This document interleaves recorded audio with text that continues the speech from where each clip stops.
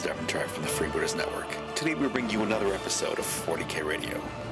In this episode, the hosts discuss the latest announcements from Warhammer Fest and take a look at the Harlequin and Imperial Knight codexes. We hope you enjoy the show.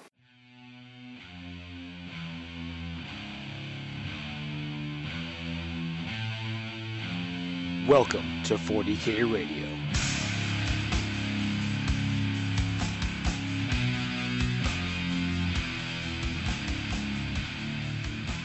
Hello and welcome to another episode of 40K Radio. I'm one of your hosts, Matt Alex, and with me as always is Ashley. She was with us. Did you guys not hear me? No. Oh, well, alright, hold on, let me turn up my There mic she a little is, bit. there's Ashley. Oh, sorry guys. You know, technicalities. And JF. Hello, I am here. And today we're going to talk about the news from Warhammer Fest, and we're going to take a look at the Harlequins and Knights Codex. Both the latest two codexes come out for 40K. But as always, as usual, we like to talk about what we've been doing lately, hobby-wise. And I think today we're going to start with JF. Well, we started with JF last time, but that's fine. That's fine. I don't mind breaking the ice. So what have I been up to? Well, I received a box from Matt in the mail containing a Forgebane box. So box in a box, I guess. And Fancy so Games Workshop. where I should have been probably working on my stuff for that escalation campaign I talked about last time, I've been building some Armiger Warglaves. Now, the smart thing to do would have been to just do the Warglaves because, you know, I already own enough stuff and all that. But instead, I looked at one of those Warglaves and I went, looks a bit like the other one. So I went out and I wanted to buy myself just a Dune Crawler, use the legs of the Dune Crawler with the top of the Warglaive and vice versa, and create two things. Because I saw the conversion online that looked rad. Oh, sounds cool. It is. It looks really cool. So, but unfortunately, and when it's done, I'll put pictures on the on our Facebook page. But when I got to the store, they didn't have the Dune Crawler because apparently you have to order that from them. All they have is the starter box. The starter box is $100 Canadian. The Dune Crawler is $79 Canadian, and I get other models in the starter box. Nice. So I bought a starter box. I have a lot of Mechanicum, you guys. Yeah, those starter boxes are such a great deal. It's hard to pass them by. And apparently everything I buy comes with a Dominus Tech Priest. I have a lot of those also. And they don't really stack that well in the army, so it's not like having 6 of them is cool because you smite people a lot, because they don't smite. They're not psychers. They repair vehicles, kinda. So yeah, I have some of those, and I've been building those, and that's been fun. But conversely, I gave the Necron portion of that Forgebane box to my brother, who immediately stopped doing his Blood Angels to start doing some really rad-looking Necrons, though. Oh, cool. He's had a color scheme in mind for Necrons for a very long time, and I think painting all red was getting boring, and the idea of basically being given the materials to get started on this very cool-looking army just give him the impetus to say, you know what, I really want to get into this and try this color scheme for real. So he's been hacking on that, and I guess that's going to be our escalation league from now on, which is cool. It's fine. I'm good with it. I'm still doing the same thing, but then I'll be fighting Necron. So the advantage is now we have like a couple of extra missions and a whole new thematic to play with because of Forgebane. That's awesome. Yeah, been fun. So have you guys just been putting together models, or have you played any games yet, or with? Nah, we've just been putting together models. Unfortunately, I had a very insane deadline to complete for editing, so I've been very busy just writing and rewriting and correcting things in a manuscript. So that took a lot of my hobby time away from me, which made me kind of sad. But I really like editing, so it's really like Sophie's choice of hobbies.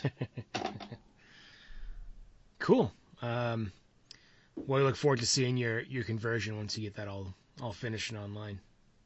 Oh, I'm eager to paint it because it's gonna look really good. I think. And did you do anything else, or has that mainly been your focus lately? That's been it. Like I haven't had time. I'm playing a game, not this coming weekend, but the weekend after that. We're gonna be playing a game, but I haven't had time to actually like move some models around a battlefield in the past maybe month. It's been really depressing. Well, hopefully Ashley has some good news for us. That would not be so true. No. I've been doing a little bit of. I just haven't been feeling very well lately, so I've been doing a little bit of dabbling in the painting. I finished the Forge World Avatar that I've been painting for a friend for like a year. Yeah, it's been a while since I started that thing. I finally finished it. I finished it at the last second on day, and then immediately dropped it. Oh no. Oh no.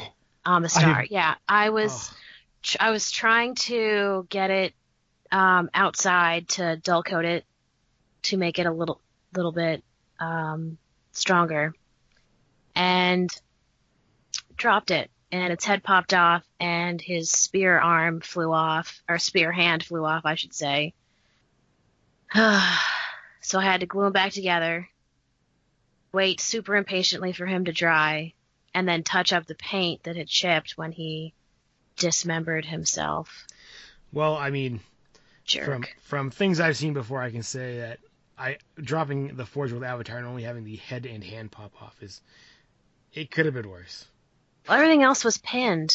Yeah, I mean, but So- you know, I've seen people drop things and. Well, I once. Oh, well, he fell on the carpet. Like, he didn't fall on, like, a hardwood. Like, he didn't fall on the tile or hardwood floor. Gotcha, he fell on the carpet. So he wasn't, like... No, if I had dropped him outside on my patio, that's concrete. He'd have been in 10,000 pieces. And I'd be buying my friend a new model. A while ago, I had a Forge World Trigon. Listen, kids, back in the days, the Trigon was not... back in my days, the Trigon was actually a model from Forge World made of resin, none of that fancy plastic you kids get to enjoy. And I had just finished it, and me and my wife at the time were doing an event at a local mall, and it was freezing, very, very cold. And I had only glued the upper body with super glue, which broke because of the cold. So the entire top body fell on the asphalt in the ground in the parking lot and shattered. Now, that is a lot of tiny little claws that disappeared, and unfortunately, we couldn't just stay there and find pieces. So my ex, who's an absolute angel, did go through the trouble of looking for each and every one of these pieces while I was setting up the event, and found about 90% of it. Oh, so wow. I just painted battle damage on the Trigon when I fixed him. And he's fixed. I still use him. I play with him regularly when I play Tyranids. But it was... just to say, Ashley, I feel your pain. It seems like the world goes in slow motion as these things fall to the ground. I'm pretty sure that it took a full 30 seconds to fall. Oh, it's amazing. And, The and full you can't move. 4 feet to the ground. It takes 30 seconds to fall, and you're moving the slowest you've ever moved in your life. I've never moved more slowly in my life, ever. All I could do was watch in horror as the train wreck happened. Did you happen to take any pictures of the finished piece? No, because I broke it. All my picture time went away before I had to deliver it off. I'll see if I can get him to snap a couple pictures. He had a special base in mind that he wanted me to use, and then used it for something else. So it didn't actually have a base. So it's not like a fully finished model. Because he was like, no, I'm going to get something else, or I want to do this with it. He couldn't make up his mind. So I was like, here you go. Which is also part of the reason why I threw him to the ground, was he wasn't attached to a base. Yeah. I was trying to use some of the blue tack to stick him onto my spraying table or tray, and it did not stick, not remotely. Yeah. Didn't even try. Yeah, it didn't even try to stick, so he just went poof, face first onto the carpet. Well, No, Avatar, you don't have the keyword fly. No, certainly not. Well, I'm glad you were able to get some painting in. at least. Yeah, well, and so I did a little bit of painting just to get that guy off my plate because gosh, I've had him for a hot minute. But I've also been diving pretty far back into the Horus Heresy novels. Ooh, nice. I'm trying to get caught up. I just finished the oh my god, have I really blocked it out of my mind? Battle for Abyss. Goodness. Yeah, so you only have 30 to go. Yeah, only 45 or something. No big deal. I'm pretty early on. But gosh, I got to tell you, Battle for the Abyss, man. You guys read it? Yeah, that was a really good one. I like that one. I have not. Oh god, because I had the opposite reaction, which was it was hard. Oh, really? Wait, which one is that? Just who's it's it? Is it Ultramarines? It's the scrappy ragtag group of some Ultramarines, a couple of Space Wolves, and 1,000 Suns, that's not the one a random world eater who take on the Word Bearers and the biggest ship ever built by anyone in the history of ever. Oh wait, no, I thought. They chase it through the warp and blow it up. I thought. Spoiler alert! They blow it up. Yeah, well, of course. It's only been out for 10 years, maybe 12. So sorry, guys. I haven't read it, so I don't know. I'm kind of angry now. I would put it on the skip pile. It's harsh. Oh, it was bad. I don't want to be negative about it, but it was not an enjoyable read. There were so many crazy things about it that it could have been over in 5 minutes, and it wasn't. So the Abyss was this ship this huge, ridiculous, the biggest ship that Mars has ever put out, and it was all done in secret so that they could, perpetrate the heresy. And the Word Bearers come pick it up, and they go blow up this one whole Ultramarines ship with it. And the Ultramarines that were supposed to get picked up by that ship were like, where's our ship? And then eventually they find the Abyss. They track it down somehow through magic, science, the warp. They track it down. And instead of the biggest ship in the history of ships just blowing this little tiny regular ass ship out of the sky, it lets them chase it through the warp for weeks. They're on their way to go blow up Macragge. They just want to obliterate all of the Ultramarines. That is their goal, is to go and just blow up the entirety of the Ultramarine system and just obliterate everything. And they're letting this little ship chase them down, and they could have gotten warnings out. There's all kinds of terrible reasons why they should not have let that ship live for more than 10 seconds. Yeah. And they didn't. And this whole book is basically me scratching my head saying, well, why didn't they just blow it up? Why didn't they just blow it up? Why didn't they just blow it up? So it was hard. It's hard. And then I was looking into it later, and apparently they did some major rewrites to this, or maybe not major rewrites, but there were some continuity issues with it not fitting into some of the other stuff, because it was one of the real early ones before they had this whole I assume 200 book long plan laid out. Yeah. So they apparently went back and retconned some things to make it fit into the timeline a little bit better. I guess I have an old copy because a couple of those things didn't make sense to me from the other stuff that I know about the heresy. But it doesn't resolve the fact that there was a 400-page book where they could have blown up the ship on page 10. So it was not my favorite. Not remotely. But was there at least some good character development or anything, or good action scenes or anything like that? Okay, so it does. The characters were a little bit too much of their Legion, I guess. Does that make sense? Yeah, so, too stereotypical. The Ultramarine is way too Ultramarine. He's so straight-laced, and he's just meh, meh, meh. And the Space Wolf, oh my god, you put the Space Wolf alone with the 1,000 Sun, and they were just going to murder each other to death. And, and they just were a little bit too stereotypical for what they were. Like, it gets a little bit better towards the end when, like, shit starts going wrong, and then they're like, oh, I have to be ingenuitive, but I'm a world eater. I'm supposed to just destroy things. But no, I have to be smart about it, otherwise they'll find me, and on and on. So, and that was a crazy thing, too. So this is the biggest ship that's ever been. And if you guys haven't caught on by now, that's because they kept mentioning that it was the biggest ship in the history of ships. And nothing was ever why bigger you than kept this ship. saying it. Because it started to drive me slowly mad. As I was reading this, they kept mentioning that it's the hugest thing ever in the history of ever. And I'm like, I got it, guys. It's gigantic. Thank you. Thank you so much. But so one of the world eaters, the world eater gets onto, Skrull was his name, gets onto the ship. And he's literally bumbling around on this ship full of word bearers for weeks as they travel through the warp, just like wrecking shit up as he goes on his way, trying not to get caught. Like, what? The ship is gigantic. It must have easily 1,000, probably way more, like, word bearers on it. What are they doing?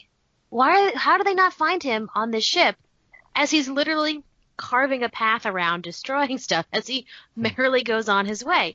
Like, he's badass. It stretches your suspension of disbelief to the absolute breaking point. It's because the universe knows he's the main character, so. It's plot. But spoiler alert, they blow it up. This like ragtag band of like 12 dudes. Four special named characters and a couple of backup bros. It did have some neat and interesting scenes. There was some like cool little gritty stuff you got from the warp, just because it's still at that point in the heresy where the warp is new to most people, so you get all these different and interesting perspectives of what the warp is and what it does. And the Thousand Suns guy, Imhotep, which is not a name I would have chosen for a Thousand Suns guy. It's just way too on the nose, I think. But a little. He gets to do his psyker deals, and then Bringar, the Space Wolf, is like, he must die, and Council of Nicaea, and blah blah blah. I'm such a super cliche Space Wolf. So it was just a little bit ham-fisted and over the top. And then they all died. But they blew up the ship. But he died a heroic death. Sure. I mean, there were lots of explosions. And I guess technically they saved the Ultramarines from certain destruction. That's the real problem with the story. Yeah, right? I don't know if they saved the Ultramarines from total destruction, because the way you're saying it, 12 dudes took care of that ship. I'm pretty sure if they got to Macragge, there's more than 12 dudes. Yeah, right? Right. Well, it sounds like they would have been fine. They were going to nuke the planets from orbit and just, like, destroy the hell out of them. With, like, they were estimating, like, 95% total population loss or something like that. Now, of course, this is the word bearers who had the biggest ship in the world and couldn't blow up one tiny little ship. Did they manage to kill 90% of the people on the tiny ship? They killed 100% of the people on the tiny ship. See, the problem is that all their guns faced forward and the ship was behind them. Okay. You guys want to hear about the guns? So Were they the biggest guns ever built? So it's not about the biggest gun. It's about the front-facing gun. Guys, it was behind a book. It had this huge, like, book with the word of Lorgar on the front of it. And it pulled apart, and the huge main gun, I swear to God, cartoonishly came out of it. And then fired. Well, I mean, to the writer's defense, that is so ridiculous. It's a very 40K thing. I mean, they do build giant spaceships with, like, eagles on them. It is a super grimdark 40K kind of thing. But the problem is that so they actually managed to damage this huge, ridiculous ship with their tiny ship, because apparently when the gun comes out, it like makes this big vulnerable spot for them to shoot into the ship from. So did Randy Quaid fly a biplane through it and it blew up? Is that? No, wait, wrong movie. Sorry. No, I mean, you're not far off. Like, and then in the end, when they were making their like last attempt, they had the like torpedo tubes open so that they could shoot their Cyclone torpedoes out of the big ship, the Abyss. And that's how the good guys got in. Like, what? What? Come on. It was so bad. Like, how, there's just so many, there's like lots of little things that just added up to the whole time of me just going, no. I just got increasingly frustrated by the series of slightly more ridiculous than the last ridiculous thing happening. So, on a scale of 1 to 10. Oh, gosh. An 8? Oh. From the sound of it? Oh. Oh, JF, no. No? No. Oh, okay. No, not an 8. Bad. I have very low empathy, so I don't really understand how people feel about things, and I may have misunderstood what you were saying. No, it was just, of all the ones I've read so far, it was my least favorite, bar none. Which is a shame, because up to this point, I've really enjoyed most of the stuff I've read from the Heresy. There's been like little parts of here and there, things weren't quite what I wanted necessarily, but I did start Mechanicum, which is one of Graham McNeil's, and I'm like, I don't know, 10% in, and I'm already in love with it. So I'm pretty excited about that. Yeah, I've heard some good things about this McNeil fella. Yeah, right. And that's a good one because also, it doesn't focus on the Space Marines, right? It's completely. Yeah, it's all about the Mechanicum. Yeah. So I'm pretty excited to see that. So like we got a little bit of stuff from the Mechanicum in Battle for the Abyss, because it starts out with them on one of the spaceports that the Mechanicum builds these ships in around Jupiter. So you get to see some stuff from their perspective. One of the Mechanicum guys comes with them on the Abyss and is sort of like, I guess, helping them with the ship. I mean, it's a new ship, it's the biggest, scariest, meanest, greenest ship that's ever been built. You'd need some help from the people who made it to kind of make sure everything's going underway correctly, I assume. And so you got some neat little bits of the Mechanicum from that. But this book is entirely Mechanicum as far as I can tell so far, and I'm really into it. I don't know a ton about the Mechanicum in terms of, anything that's not their models on the table, couldn't really tell you. Mm-hmm. So this has been a really interesting perspective so far. But it also means that I'm only a couple of books away from the most favorite one that I've read, which is 1,000 Suns, which is also Graham McNeil. So he's written I don't know, 25% of these Horus Heresy books, and it's great. I hear he's got a bright future, that kid. Well, he's not doing as many as he used to, I think. I think he works for Riot Games now, so he might be working. He does, yeah. He's got a full-time non-writing job, which is probably fun. I think he writes for Riot Games, so it would be a full-time writing job. All right. For Horus Heresy, then I guess. I should say for Black Library, but yeah. But so he's I really liked Fulgrim, which is one of the other ones that he did, and I think he did False Gods too. Now that I mention it, or now that I think about it, but 1,000 Suns was so good. And actually, I think it's probably my favorite. How good was it? The ones I've read so far, I think it's absolutely my favorite, and that puts it on top of Prospero Burns, which I've read too. So even though I have a severe Space Wolf bias, I think 1,000 Suns is probably my favorite one of the ones I've read so far. And those are the only two that I've read out of order. 1,000 Suns is actually the first one that I picked up. Jesus, ages ago, probably pretty pretty close to when it was released, actually. That was the very first one of all of them that I read. And then when I found out that Prospero Burns was A, all about the Space Wolves, and B, almost a direct sequel to A Thousand Suns, I was like, yeah, let me get on up in that. And then I went back and started with the first one after that, ages and ages ago. So I got them a teeny bit out of order, but those are the only two I've read that are outside of the quote, the release order. Because I know that there's a lot of, I guess, fan lists where people are like, hey, you should really read them in this order instead. Right.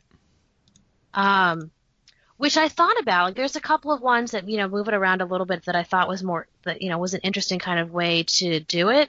But I think I'm just going to stick with release order and be done with it. But I've been working my way through those. I've been spending a lot of time on the train for work. So I get a good solid 45 minutes in the morning and another 45 on the way home. So that's a nice chunk of reading every day. I'm jealous. Barely have time to read these days. And what I've chosen to read has been kind of depressing. But well, fine. I've been mixing it up. So I'll read a Horus Heresy one, and then I'll read literally anything else, and then I'll go back and then I'll do another Horus Heresy one, and then literally anything else, just to kind of mix it up a little bit and break them up. So I'm not like, I want to get through them, but I also want to enjoy them. So I've been enjoying the break in between, and I've been doing like 3 or 4 books a week now for the last couple weeks. So they're getting close to the sort of the conclusion of the series too. Yeah, I'm trying to avoid spoilers because I am a fair bit behind. Spoilers: Horus dies. Ah, damn it, Matt. God, how could you? How could you ruin this for me? It's not cool. No, not just him, Sanguinus. There's a bunch of people that die. Yeah. Oh, come on, you guys. No, you know what I mean. Like not like the big, I know what you mean. The big sweeping spoilers that everyone knows, but all like the little bits and things, and some of the more subtle stuff. I'm really looking forward to another Alpha Legion book too. Oh, that the one. What was it called? I swear, if it's called the Alpha Legion, I'm gonna be so angry at you. No, it's not. There's it's one of the ones I've already read because it's one of the ones that's earlier Legion. on. It's called Legion. Legion. It is Legion. I was half right. This is us. This is us at our most stellar. That book was great. But Legion was great. It was. I really enjoyed it, and I had never really given much thought to the Alpha Legion before, but I really liked it. And I know there's another one in there that focuses on them as well, so I'm looking forward to that.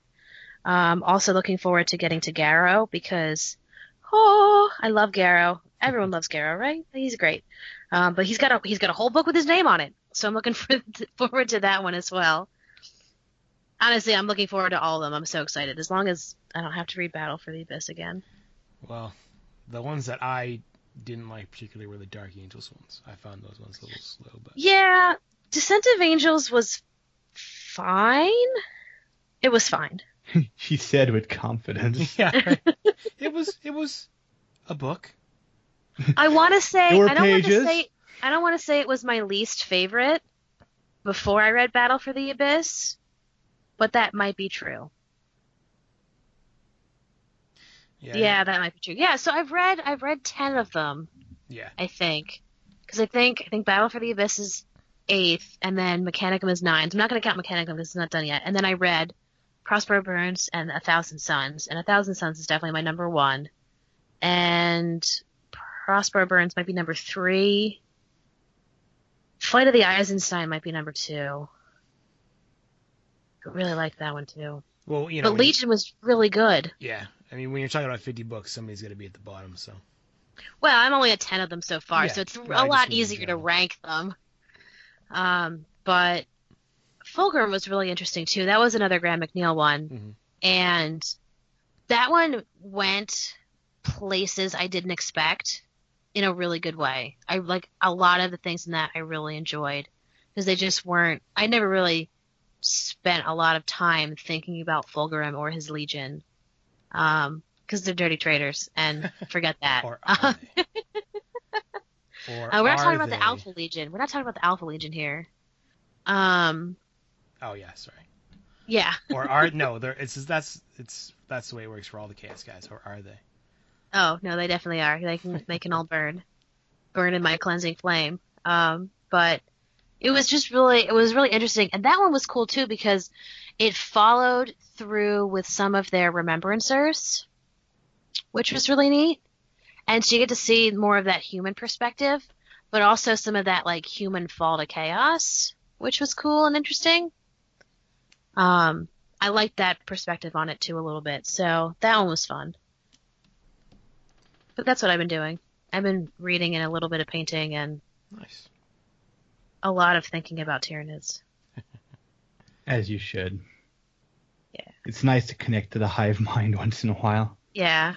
So I went to my local hobby shops, swap meet. Last time we recorded, I had just done that, and so I have all of that store credit burning a hole in my pocket, and I'm pretty sure I'm just gonna go buy more Tyranids with it.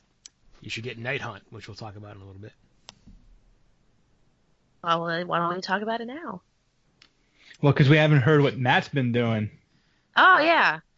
Yes, I got carried away with my books. Sorry, guys. That's okay. No, I've played got a couple games in. I took the Harlequins Codex and then the Knights Codex for a little test drive on both of them. Both very fun games, and I think, and we'll talk about those when we talk about the codexes themselves. So in order to play Knights, I had to over last weekend assemble 3 Knights. So that That's all. 1,500 points, 3 Knights. That's it. just 3. That's all you needed to build. Well, courtesy of Games Workshop, we got one of the new Knight kits. Nice. The Dominus class Knight, and those ring in at about 700 points. So. Woo. Yeah. But I was wondering, maybe I should get one.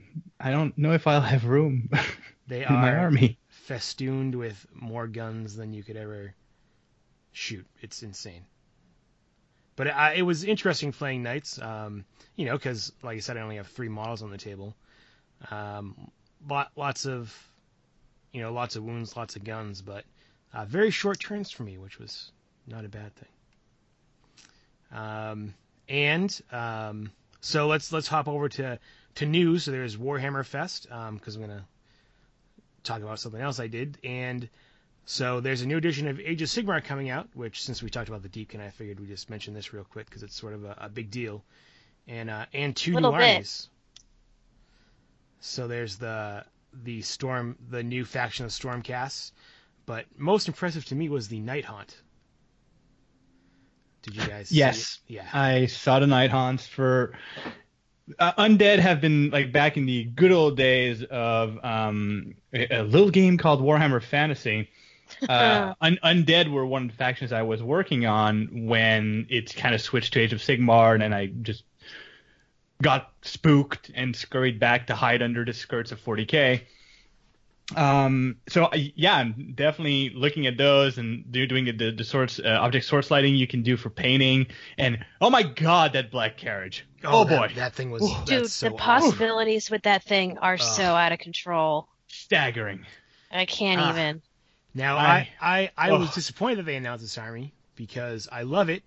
But the week of these, because the week of these announcements, I went in hard on Maggotkin and Nurgle. Like I have like everything for a Maggotkin and Nurgle. But I guess now I'll just at some point have 2 armies. It gives you something to look forward to. Just like me. I mean, I'm deep on Sylvaneth now. Like I'm invested. I'm doing Sylvaneth. I've got my color scheme. I've got an idea for LED stuff. I'm doing this. But it's nice to know that once I'm done doing this, there's going to be some options, yo. Well, and it's nice too because kind of what we talked about with Sisters, right? Like once Nighthawk comes out, I'm sure lots of people are going to be playing it, but by the time I'm ready, it'll have died down a little bit. So there you go. Yeah. And also at Warhammer Fest, we get to see our first Sister of Battle. Mm-hmm. Yeah.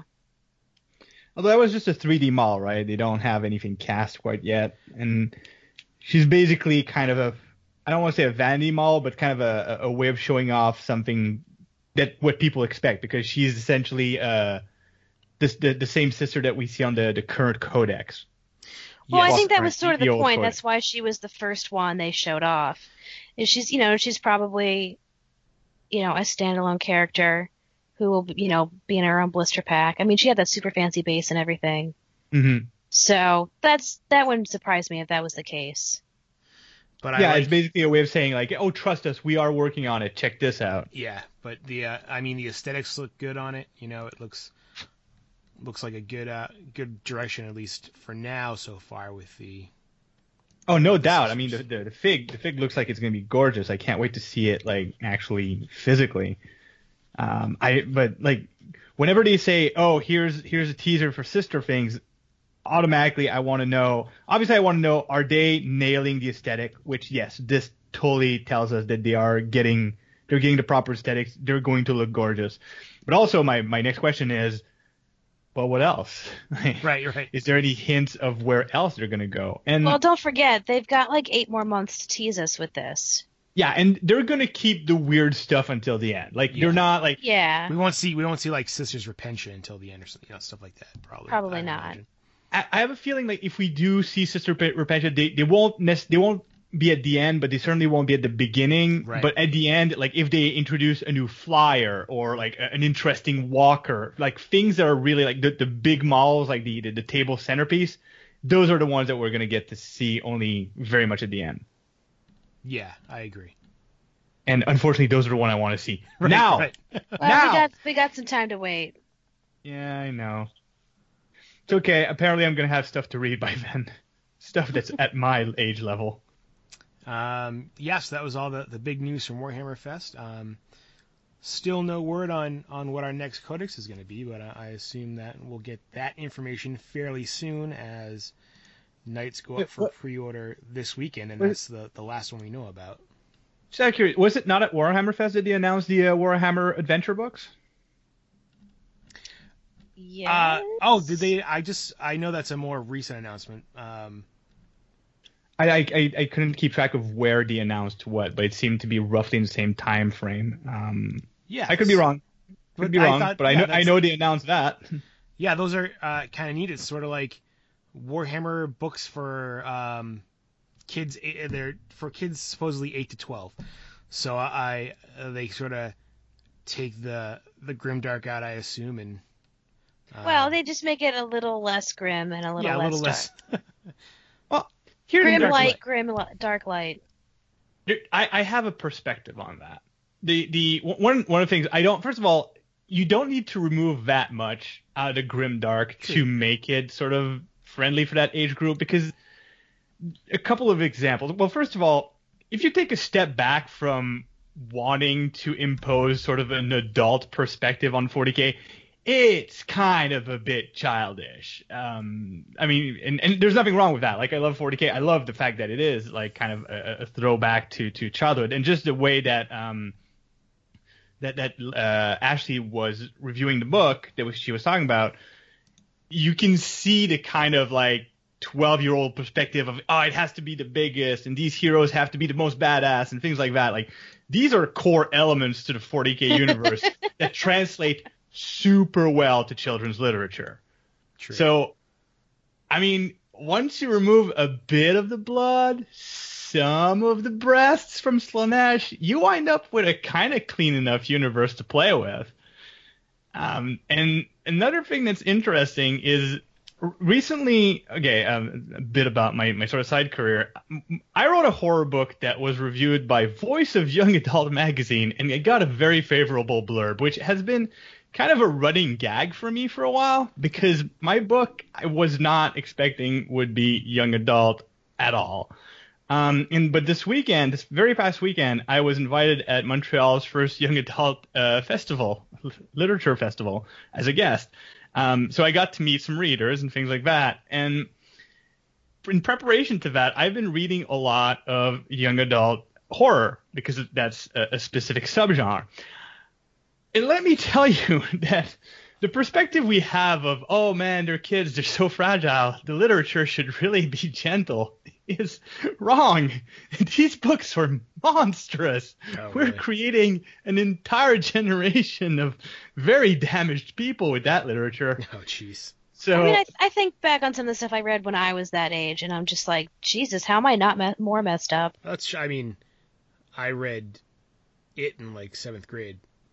Okay, I was really small when that movie came out, and it scarred me for life. but just Like to I say was way that, I was way too young to be watching that movie. My parents made a terrible mistake. oh, I know. I was reading stuff that was definitely not meant for my age when I was young, but even yeah. stuff that's meant for a specific age is a lot grittier than we give it credit. And if you take a look at kind of the art style, also, have you guys seen Avatar: The Last Airbender? Yes. Yeah, Not the movie by M. Night Shyamalan. but the Yeah, super the awesome cartoon, I know. cartoon, yeah. Yeah, the one that had a lot of very complex moral play and Yeah, that's true. addressed some very, very nuanced issues. No, it Yeah, totally that's did. not meant for adults. That stuff Right. is meant for the exact same age group as these comics are going to be. So I don't think that the idea that this is just going to be, oh man, there's a bunch of children, they're saving the 40K universe through the power of friendship. I don't think that's what we're in for. I mean, I didn't think it was going to be My Little Pony: Friendship is Magic, but But I mean, magic is heresy. there's So- a little bit, there's a little bit of stuff that, a little toning down is not a big deal. It's still going to be grim. It's still going to be dark. It's just going to be a little bit less explicit. It's exactly, and that's really the crux of it. Like, because I obviously once I read the second book that really like destroyed my soul, and that was supposed to be young adult, I talked to an expert, a librarian I know, and asked, so what the hell? And she explained, oh yeah, young adult is not about the themes you explore. It's about no sex, a certain limited amount of violence, and very, very little, if any, swearing. But apart from that, go nuts, Fair yo. game, yeah. I'm not So- young adult approved. But that's the thing. It's that the bar isn't where we necessarily think it is Right. for these things, and this is why I believe, like, I don't think 40K, like these 40K books, obviously it's not going to be like super super dark but I think it's going to have the character complexity that we might even lack in some of the fiction that we read right now, because once you remove being able to be super explicit about this is horrible because a guy gets dismembered and tortured for 7 days in a row and then he dies and gets resurrected to be tortured again. Once you can't do that anymore, you need to find some other subtle ways of doing things. And once you have to do things subtly, you are challenged and you get to come up with ways of telling the same horrible things in a quote unquote acceptable way. I mean, it's not impossible. We're going to get something very interesting out of this. Also, Games Workshop doesn't hate money, so if they can sell Right. those to kids and adults, Why not? I think they're going to be into that. I mean, there's not a small number of things that are, quote, meant for kids that I get a lot of enjoyment out of as an adult. One of those things being Avatar, the Last Airbender. That was a super cute show. And now, of course, it came out when I was a kid. And I was a little bit over the target age range at the time. But, I went back and watched a lot of that, as an adult, a bored adult in college. And it had a really great story and a lot of really good, compelling characters. And that's, not the only thing like that I watch. I watched it in my late 30s, and it has more character complexity than most of the fiction that I read, usually by like well-known authors. I'm sorry, like, all respect for Stephen King, he writes some great horror. His characters are puddle deep compared to some of the characters in Last Airbender. I mean, not every character you write can be amazing, but one of the things that I like about a lot of this stuff is that sure it's meant for kids, but there's still a lot of stuff that you're going to get out of it as an adult. Exactly. And then some of it is just stuff that is really. So there's always like those those things where you're like, I can't believe I watched this as a kid and didn't get it. kind of stuff. So my favorite example of that is SpongeBob SquarePants. Oh, geez. Yeah, there's stuff in there. There's so many things in there that as a kid, I was a kid when SpongeBob came out. So a lot of this, these are episodes I watched when I was real young, and now all of a sudden you can see it as an adult, you're like, holy crap, how did I miss that? Well, it's because I was young. And I'm sure that they're going to be able to get away with the same thing, that, there's just some things that you're not going to, that are just going to go over your head because you're a kid and you're young and you're innocent and all that jazz. Yeah, and I think generally for the hobby, because one of the things that we tend to forget also is that time moves a lot faster than we give it credit. A kid that starts reading these books at 12, after 4 years, he's ready for the quote-unquote real stuff. Like, he'll go from those soft drugs to the hard stuff very quickly. So it's... In that sense, also, it's a good primer. And I look at my friends that play 40K, and a lot of them have kids in that age group that are starting to paint models and start to be interesting into why does Daddy disappear for 1 out of 2 days during the weekend to play with toys, and why can't I play with his toys? And so there is kind of a sub-demographic to selling to your clients' children that way. And I also know that store employees are going to be really happy to be able to direct the kids that they can't show the actual game towards a bookshelf of things that are meant for them. I mean, it's easy to get kids into once they're around, the 12 or 13 age. I mean, that's when I first got introduced to fantasy. No, that's true. I mean, same for here. So I know there's been a lot of, not even, I was actually surprised at the community, although they had a few people that, obviously traded some memes and jokes and complained a bit about it. Generally speaking, most people were like, no, I have kids and I want them to read this so everybody else can shut up. And I agree. And I was very happy to see that 90% of the community was on board with it. Because the moment I saw the images, I went, oh, man, Facebook must be amazing right now. But I went to check. It wasn't that bad. So kudos, community. You done good. And so the series have interesting premise because each one, both the Age of Sigmar and 40K one, seems to focus on a trio of teenagers that end up in some situation. In the 40K one is with Space Marines, and then in the Age of Sigmar one they end up with Stormcast Eternals, looks like, helping them out to defeat Necrons or Barbarians. So as you do. Yeah. So it should be interesting. I mean, I'm sure, like you were saying, I'll probably pick up one just to take a look at it when it comes out. Oh, I'm gonna be all about that Mechanicum kid. I like the idea of a character that has a weakness to overcome, and I love the Mechanicum. So I have a feeling I'm gonna enjoy that character. Yeah, I know it's children's literature. Come at me, bro. I don't care. It's all right. Hey, I've been spending the last couple of weeks catching up on Star Wars Rebels, so don't hate. Oh, that thing is also very well written. It's so good. It is.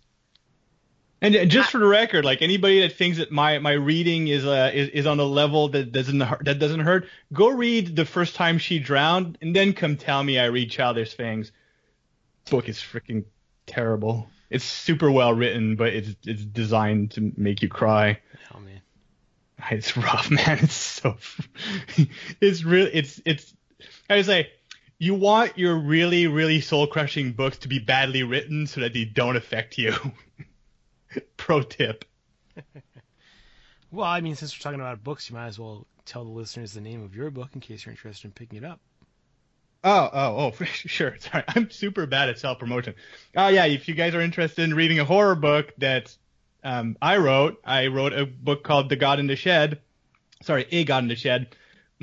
My editor reviewed the title before it came out. I called it A God in the Shed. It's a horror book, and I've had people describe it as evil and bloodthirsty and give me a 1-star review, which is awesome. Seems like a compliment, really. That's how I took it. I mean, I don't know why that's 1 star, buddy, because it probably sold me 10 books. So if you're interested in a horror that's kind of like Cthulhu, small town stuff, that's definitely a book that you probably will enjoy. Definitely, probably. And just so you know, I also have pre-orders for the sequel going on. You can find more details on my website, jfdubeau.com. That's jfdubeau.com. I did enjoy your book. I thought it was very good. Oh shit, you read it? Yeah, Sorry. I got it when it came out. Oh, cool. I'm glad you enjoyed it then. It's on my Kindle. In the list. When you're Cool. in between books. Well, Yeah, for one of my wait. books. I'm really bad at self-promotion. So for those who are curious, Graham McNeil liked it. So there. That's how you sell that to us. I know, right? I work in marketing. You'd think I'd pick up on these things easier. All right. Well, that was all the news from Warhammer Fest. And so we did get a couple new codices, as we were talking about previously. The first one was the Harlequins Codex, and that is now available. And looking through it and playing a game with them, I really like what they did with the Harlequins here. So first off, we've seen points drops across the board for everything in the Codex, which was good because they definitely seemed to be a little bit overcosted from where they were before. But I mean, if I could describe some of how the Codex feels to me, it's sort of feels to me a little bit like they want you to press your luck with some stuff. So for example, High risk, high reward type things. Yeah. So for example, a lot of armies now have a Warlord trait where when you spend a command point on a 5 or a 6, you get that command point back, right? Right. What the Harlequins have, one of their Warlord traits, is when your opponent spends command points, you roll a die, and if you roll equal to the number of command points they spent, you get that number of command points. Oh, interesting. Yeah. So rather than it's like I said, it's a little bit of a sort of a press your luck kind of thing. And they expanded out their psychic powers to 6 powers, and my favorite is the Mirror of Minds. So what happens is if it goes off, you select a unit within 24, and then you and the opponent both roll a die. If their roll is equal to or less than your roll, that unit takes a mortal wound, and then you keep rolling until they win the roll. Harsh. That seems pretty harsh. So I mean, I like it, but so when I played my game, I managed to cast a spell 3 times. I did 6 mortal wounds, and then the other 2 times, 1 time, and then the other 2 times I did 1 mortal wound each time. So pretty good. Yeah, but still, that's what I mean. It's sort of like a press your luck. There's no straight mortal wound spell, besides smite. You have this Mirror of Minds to sort of press your luck. Well, I kind of like the idea of going with having a lot of luck involved, because the Harlequins have that sort of they look like Jokers, from a card game. So I guess in a way, and they're all bright and shiny, so they've got a casino theme going on already. It's certainly thematic. Mm-hmm. So I'm not against it, especially if it works. I mean, admittedly, if there's too much luck, it probably won't end up being a very heavy rotation army for tournaments. Tournament goers like to remove luck from the equation, which makes sense. You don't want your entire plan to fail because of a bad roll or too many bad rolls. But I, as someone who, although I play tournaments, I mostly play them for fun. I don't mind that. Yeah, and the other psychic powers, they still have the same 3 that they had in the index, where you get an extra move, or you can get -1s to hit. There is another one that it's called Shards of Light. It's like a smite and does D3 mortal wounds, and the opponent gets -1 to their leadership. So it's like a smite with a little extra leadership debuff. I'm noticing a lot of armies, well, not a lot, but some armies are getting that. The Tyranids have the same thing, but it has a chance of removing a psychic power, which is amazing. Yeah, I like that a lot. And they do have the other warlord traits are a little more reliable, I guess you could say. So so they have the one sort of push your luck one with the command point cycling. But I also kind of think they do that because with the Harlequins, they have so few choices in the army that it's easy to make multiple detachments. You know what I mean? Like That's good. Like my 2,000 point army, I have 2 battalions and a vanguard, so I have 14 command points off the bat. Whoa. Ooh. Because like I was saying, it's Space Marines. If you grab the Space Marine Codex, you've got 30 or 40 different things you can choose from. Here you've really got 6 or 7. So it's easy to put that into different formations. They also have some really awesome stratagems. One of my favorite ones that I used a couple times is that for one command point, when a unit falls back from you, you can shoot at them after they move. Nice. So I had a unit with fusion pistols charge my opponent's Leman Russ to tie it up, and then when he backed away, I shot it and blew it up. Nice. So that very cool. A lot of also what they did is all the characters in the index used to hit on 3 pluses, right? The Shadow Seer and the Death Jester, but now they're down to 2+, so they feel more like a little more powerful characters, which is nice.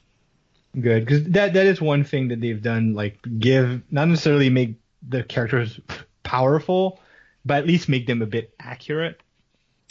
Yeah, exactly. It kind of hurt, when you had your 45 point character before, the Death Jester, and he was only hitting on 3+, because he only gets 3 shots. And lots of really interesting relics too. The one that I like is it's called the Suit of Hidden Knives. Roll a d6 each time a hit roll of 1 is made for an enemy model targeting the wearer in the fight phase. On a 2+, that model's unit suffers a mortal wound after that unit has resolved all of its attacks. So anytime your opponent rolls a 1 in the fight phase, they can possibly take a mortal wound. But what's nice is that you have 2 of your psychic powers that you have. 1, you cast on one of your units, and your opponent is -1 to hit that unit. And then there's another one you can cast on an enemy unit, and they're -1 to hit. Then you have a stratagem called Lightning Fast Reactions for 2 CP that can make you another -1 to hit. Whoa. That's not bad. So you can have, your Solitaire, who's sort of like a semi-guided missile, dive into a big unit with all that stuff, and then any 4s or less that your opponent rolls, they're going to possibly take a mortal wound, because they'd be -3 if you had all that stuff stacked up on them. Nice. Interesting, different. So like how there's chapter text or whatever, the Harlequins get mask forms. So there's some really interesting ones. There's +1 attack when you charge. For that's the Frozen Stars. Midnight Sorrow can get to move an additional d6 when they fall back, but the most interesting part is they can consolidate up to 6 inches rather than 3 in the fight phase. So someone who plays Tyranids and has that on Gaunt, very useful. Yeah, it's just, you can just tie up other units really quickly. The Veiled Path, this is sort of I was talking about how they have Press Your Luck stuff. This is the Press Your Luck mask form, and I thought this was interesting. So at the start of each fight phase, you roll 2 dice and discard the highest result. Until the end of the phase, each time your opponent targets a unit with this mask form, so of this faction, and makes a hit roll that before modifiers exactly matches your roll, that hit roll fails. So sort of like an interesting Press Your Luck. If you roll boxcars, every 6 your opponent rolls is going to be a fail. But an interesting one to try. Again, I don't know if that's something you take in a tournament, but I don't know if you take it in a tournament, but there's definitely some advantages to it. Yeah, it's very interesting. I mean, in a certain way, like you got a chance of removing 1/6 of your of your opponent's rolls. Yeah, and especially if from single you're rolls. when you're going up against characters or something like that, they're gonna or even elite units, they're probably gonna be hitting on a 2+ anyway. So unless you roll, a 1, or then you're gonna be removing some hits, most likely. Yeah, which is pretty great. Like because if they're hitting, let's say on 2+, it means 5 out of 6 is gonna hit. And then if you remove the 6s, or you remove what if you remove like the 6s and they get a bonus on 6s, like they get extra AP, and you're removing that. Right. That's that's actually, the more I think about it, like I know you were talking about press your luck, but it seems to have some added advantages too. Like it can score okay, not score at all, but when it can also score formidably. Right, when it hits big. Mm-hmm. That seems good. I like that. And of course, now, just out of curiosity, sure. it cancels out the thing. So let's say a character has, because we see a lot of reroll 1s on hit. If you do get 1, and that means it cancels out that roll, if I'm not mistaken. It says the hit roll fails. I'm sure it's probably going to be an FAQ. I'm sure somebody will ask that. But yeah, it would be interesting if it worked that way, though. If it just canceled the 1s, then there would be no reroll. Exactly, and that's huge. That's canceling out what's usually a warlord trait or a character aura or something like that. Like rerolling 1s to hit during shooting is basically the big deal of having a Dominus Tech Priest. Yeah. You remove that, you're removing a huge and important rule. And of course, being Harlequins, the entire army has a 4+ invulnerable save. Sure, why not? So, which, when I was talking to some of my friends about it, they're like, oh, that's ridiculous. But also all your troops, everybody in the army is also toughness 3, right? So the majority of weapons are strength 4, so they're going to be wounding on 3s, and, with the 4+ invulnerable save, 50% of the stuff's going to get through. And they're all 1 wound models, and even the transports are only 6 wounds, so it's a very light wound count army too. But you do have some buffs to sort of help that out. The Shadow Seer has a 6-inch aura that your opponent gets -1 to wound rolls against any Harlequin infantry within that area. So helps them be a little more survivable. So the army overall feels to me like a glass nuclear missile. I like that. Can hit very hard, but if your opponent has a chance to bring overwhelming firepower against you, you're going to fail because you don't have, like I said, a 4+ save, so you're only going to save 50% of the wounds, and everybody being toughness 3, except for the bikes, of course. Bikes are toughness 4, but still, they're not going to last that long. Yeah, toughness 4 is what you expect from a Space Marine. Exactly. But still a very cool army. Still one of my favorite armies. We're actually at my local store. We're doing a sort of a league for the month of June, and I'm playing Harlequins in the league. So I'm sure I'll have some more games to report on that. Very cool. So tell us about Knights. Tell me about Knights, because I have Knights. Knights. So were they stompy? It was a lot of, like I said, it was a lot of fun. It felt a little weird only having 3 models on the board. I had the Knight Valiant, which is the Dominus class Knight, the close range one. That harpoon is phenomenal. I took out a rhino with 1 shot with it. Whoa. So it's only 12-inch range. I'm sorry, Razorback. It's only 12-inch range, but it's 10 damage. Damn. And it's -6 to the save. And Does it have any rules, like it pulls things to you or something like that? No, it doesn't pull anything, unfortunately. That would be. But the only special rule it has is that if whatever you hit doesn't die, it takes D3 mortal wounds on top of it. What? Because it's just you're rocking it with just a massive harpoon. And I also killed so they have the Shield Breaker missiles, which has no invulnerable save can be taken against them. So those are kind of neat, because you can spend, one of their stratagems is you can spend 2 command points to target anything on the board in range. The range is 72. You don't need line of sight, and you can pick out characters. So now the thing about Knights though is they all have the same stats. They're all ballistic skill 3+, weapon skill 4+. So you still get a hit, and if you miss with your you wasted 2 CPs.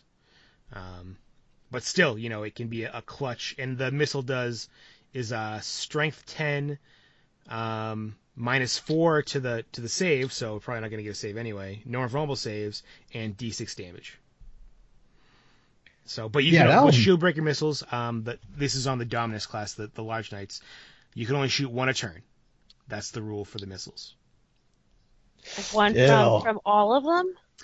Each model that has them. Total. Each model that has them can only shoot 1 a turn, but they're only on. I thought it meant out of the 3 of them you could only use 1 a turn. I was like, oh geez. Oh no, but if it's one per each, that makes more sense.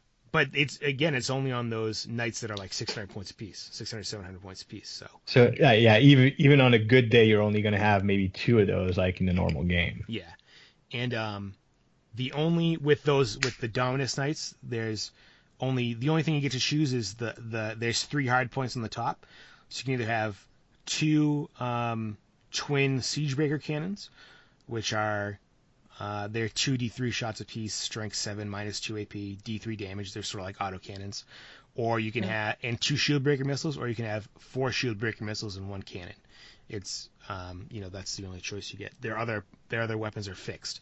But like I said, the one that I played had the harpoon. It had a conflagration cannon, which is a 3d6 18-inch flamer, which is strength 7. It was insane. And once you get close, and has 2 twin meltaguns, so 4 meltaguns. That's insane. Yeah, they're packing a lot of firepower. But 700 points, so it's not like not like they're giving it for free. Yeah, it feels right for the firepower I had, and all the knights are. I'm talking about the not the Warglaves, but just these Dominus class, and the other ones are the Questoris class, so it's like the Knight Paladin. They're all strength 8, toughness 8. And they have all the different types of knights in there, with all the various options. I think there was 7 or 8 different kinds of knights, and then the Warglaves. So, lots of great stratagems too. I feel like the stratagems are a little more powerful, but only because you're limited on how many models you have in your army, right? And you probably don't get that many CPs. Yeah, so the super heavy detachment gives you 3 CPs. So you're looking at 6, right? Battle Forged and the super heavy detachment, and there is 1 warlord trait that gives you an extra CP if your army is Battle Forged. So that's not a lot, but you've got some still.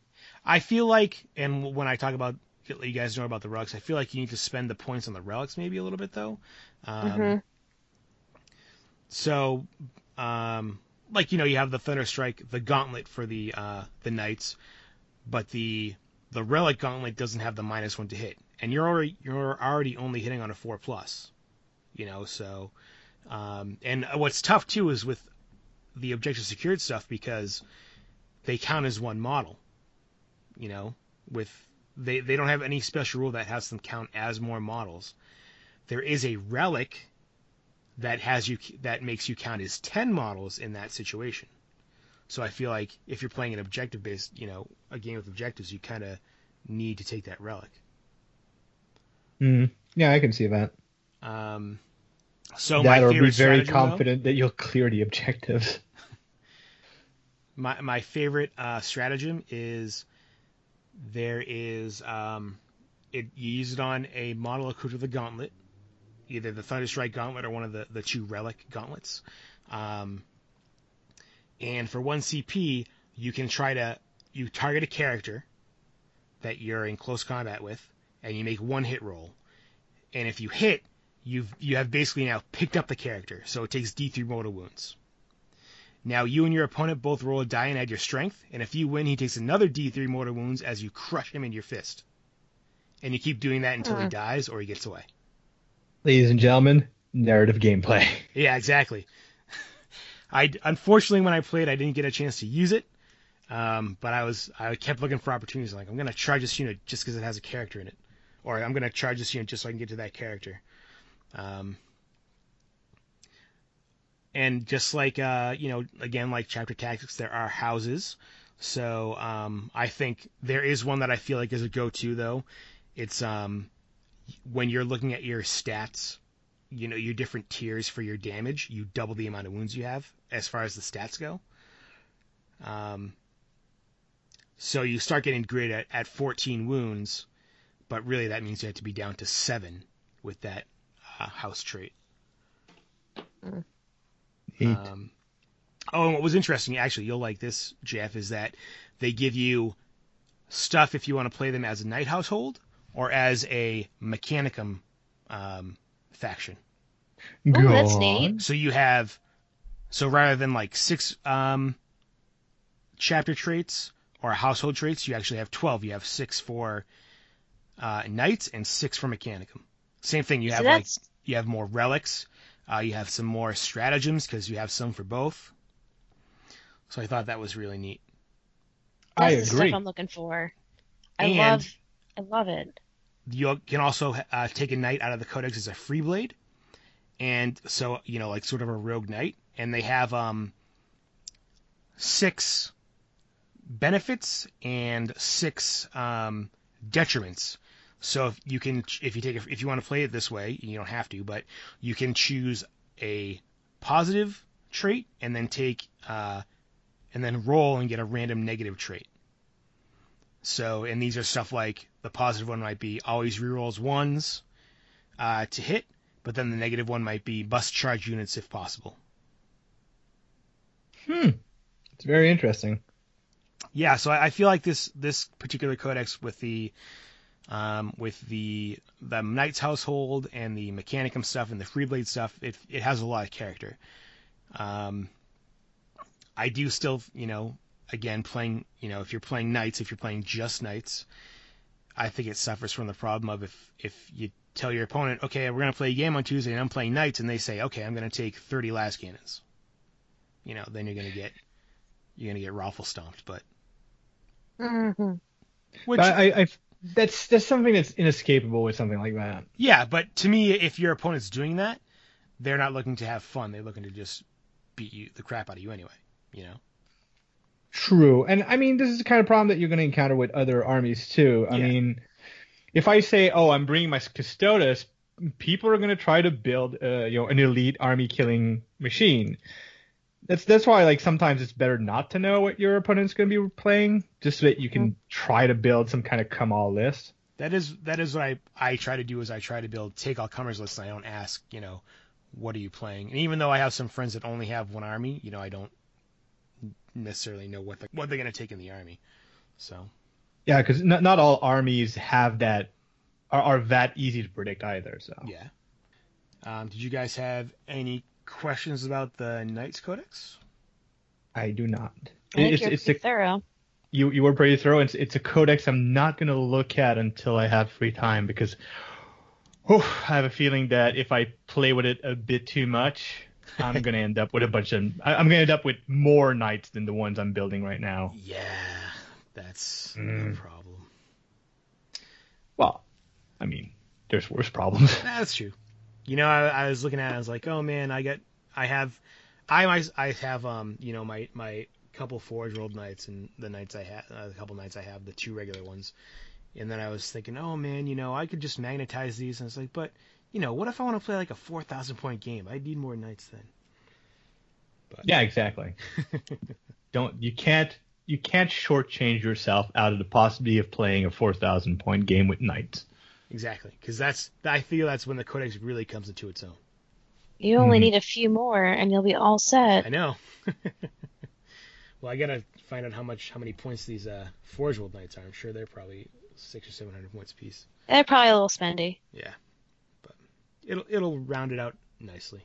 All right. Well, that's it for this episode. So, no, it's not, Matt. Yeah, it's not. It's you're not right. done. We need to, on our podcast, we need to talk about a podcast that's been podcasting. That's going true. to podcast.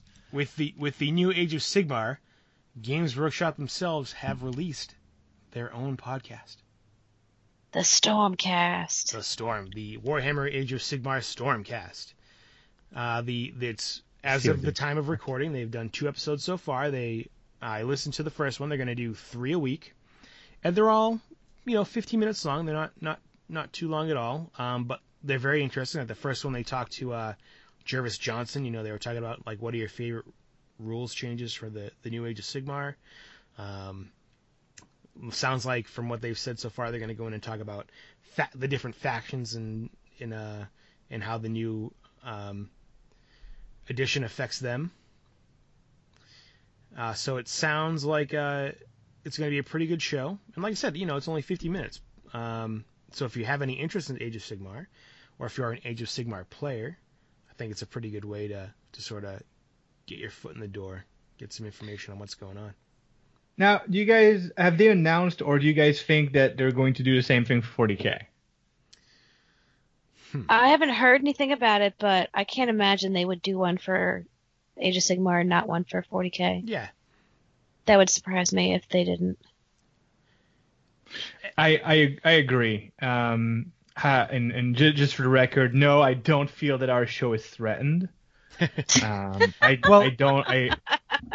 my opinion that Games Workshop, very much like when Blizzard did a podcast for a very short time, the idea is not to replace fan casts. It's basically to give them a chance to talking about the things that we can't talk about, and let us talk about the things that they can't talk about.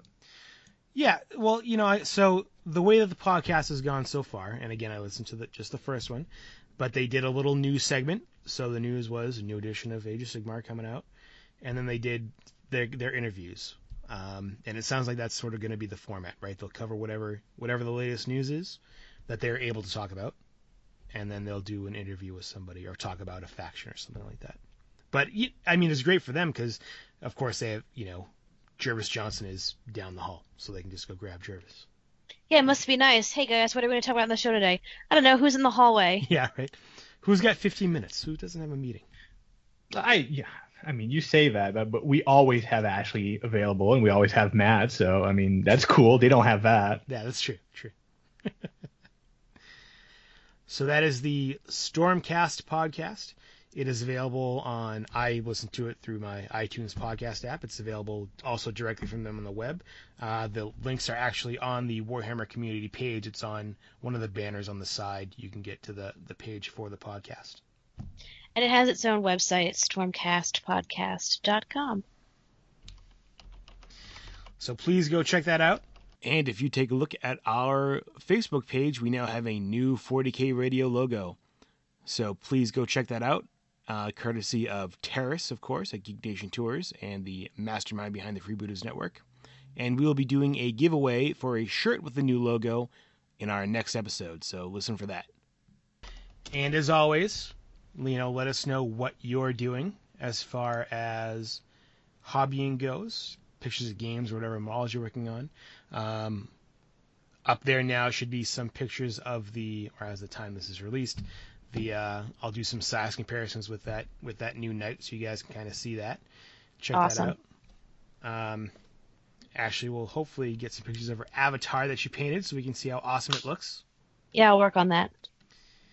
And see if I can get that done. Jeff, did you put up the pictures of your display board from Adepticon, by any chance? I did not, but I should. I keep wanna forgetting to. Because I didn't get to go this year. That's true. I'll put you're those out. supposed to share with us all of I know, the it's things just that happened without us. I have to dig them out. It wasn't that cool, guys. You weren't there, so it wasn't the best Adepticon so far, in my opinion, at all. Oh. Well, it was really good. But next year you're going to be there, so it's going to be even better. Good save, JF. Good save. All right, guys. Thanks for listening, and we'll see you again in a couple weeks. Thank you for listening to 40K Radio, part of the Freebooters Network. You can contact us via email at hosts@40kradio.com or on the Freebooters Forum. Please check out the other podcasts on the Freebooters Network. Until next time, remember that in the grim darkness of the far future, there is only war and cookies.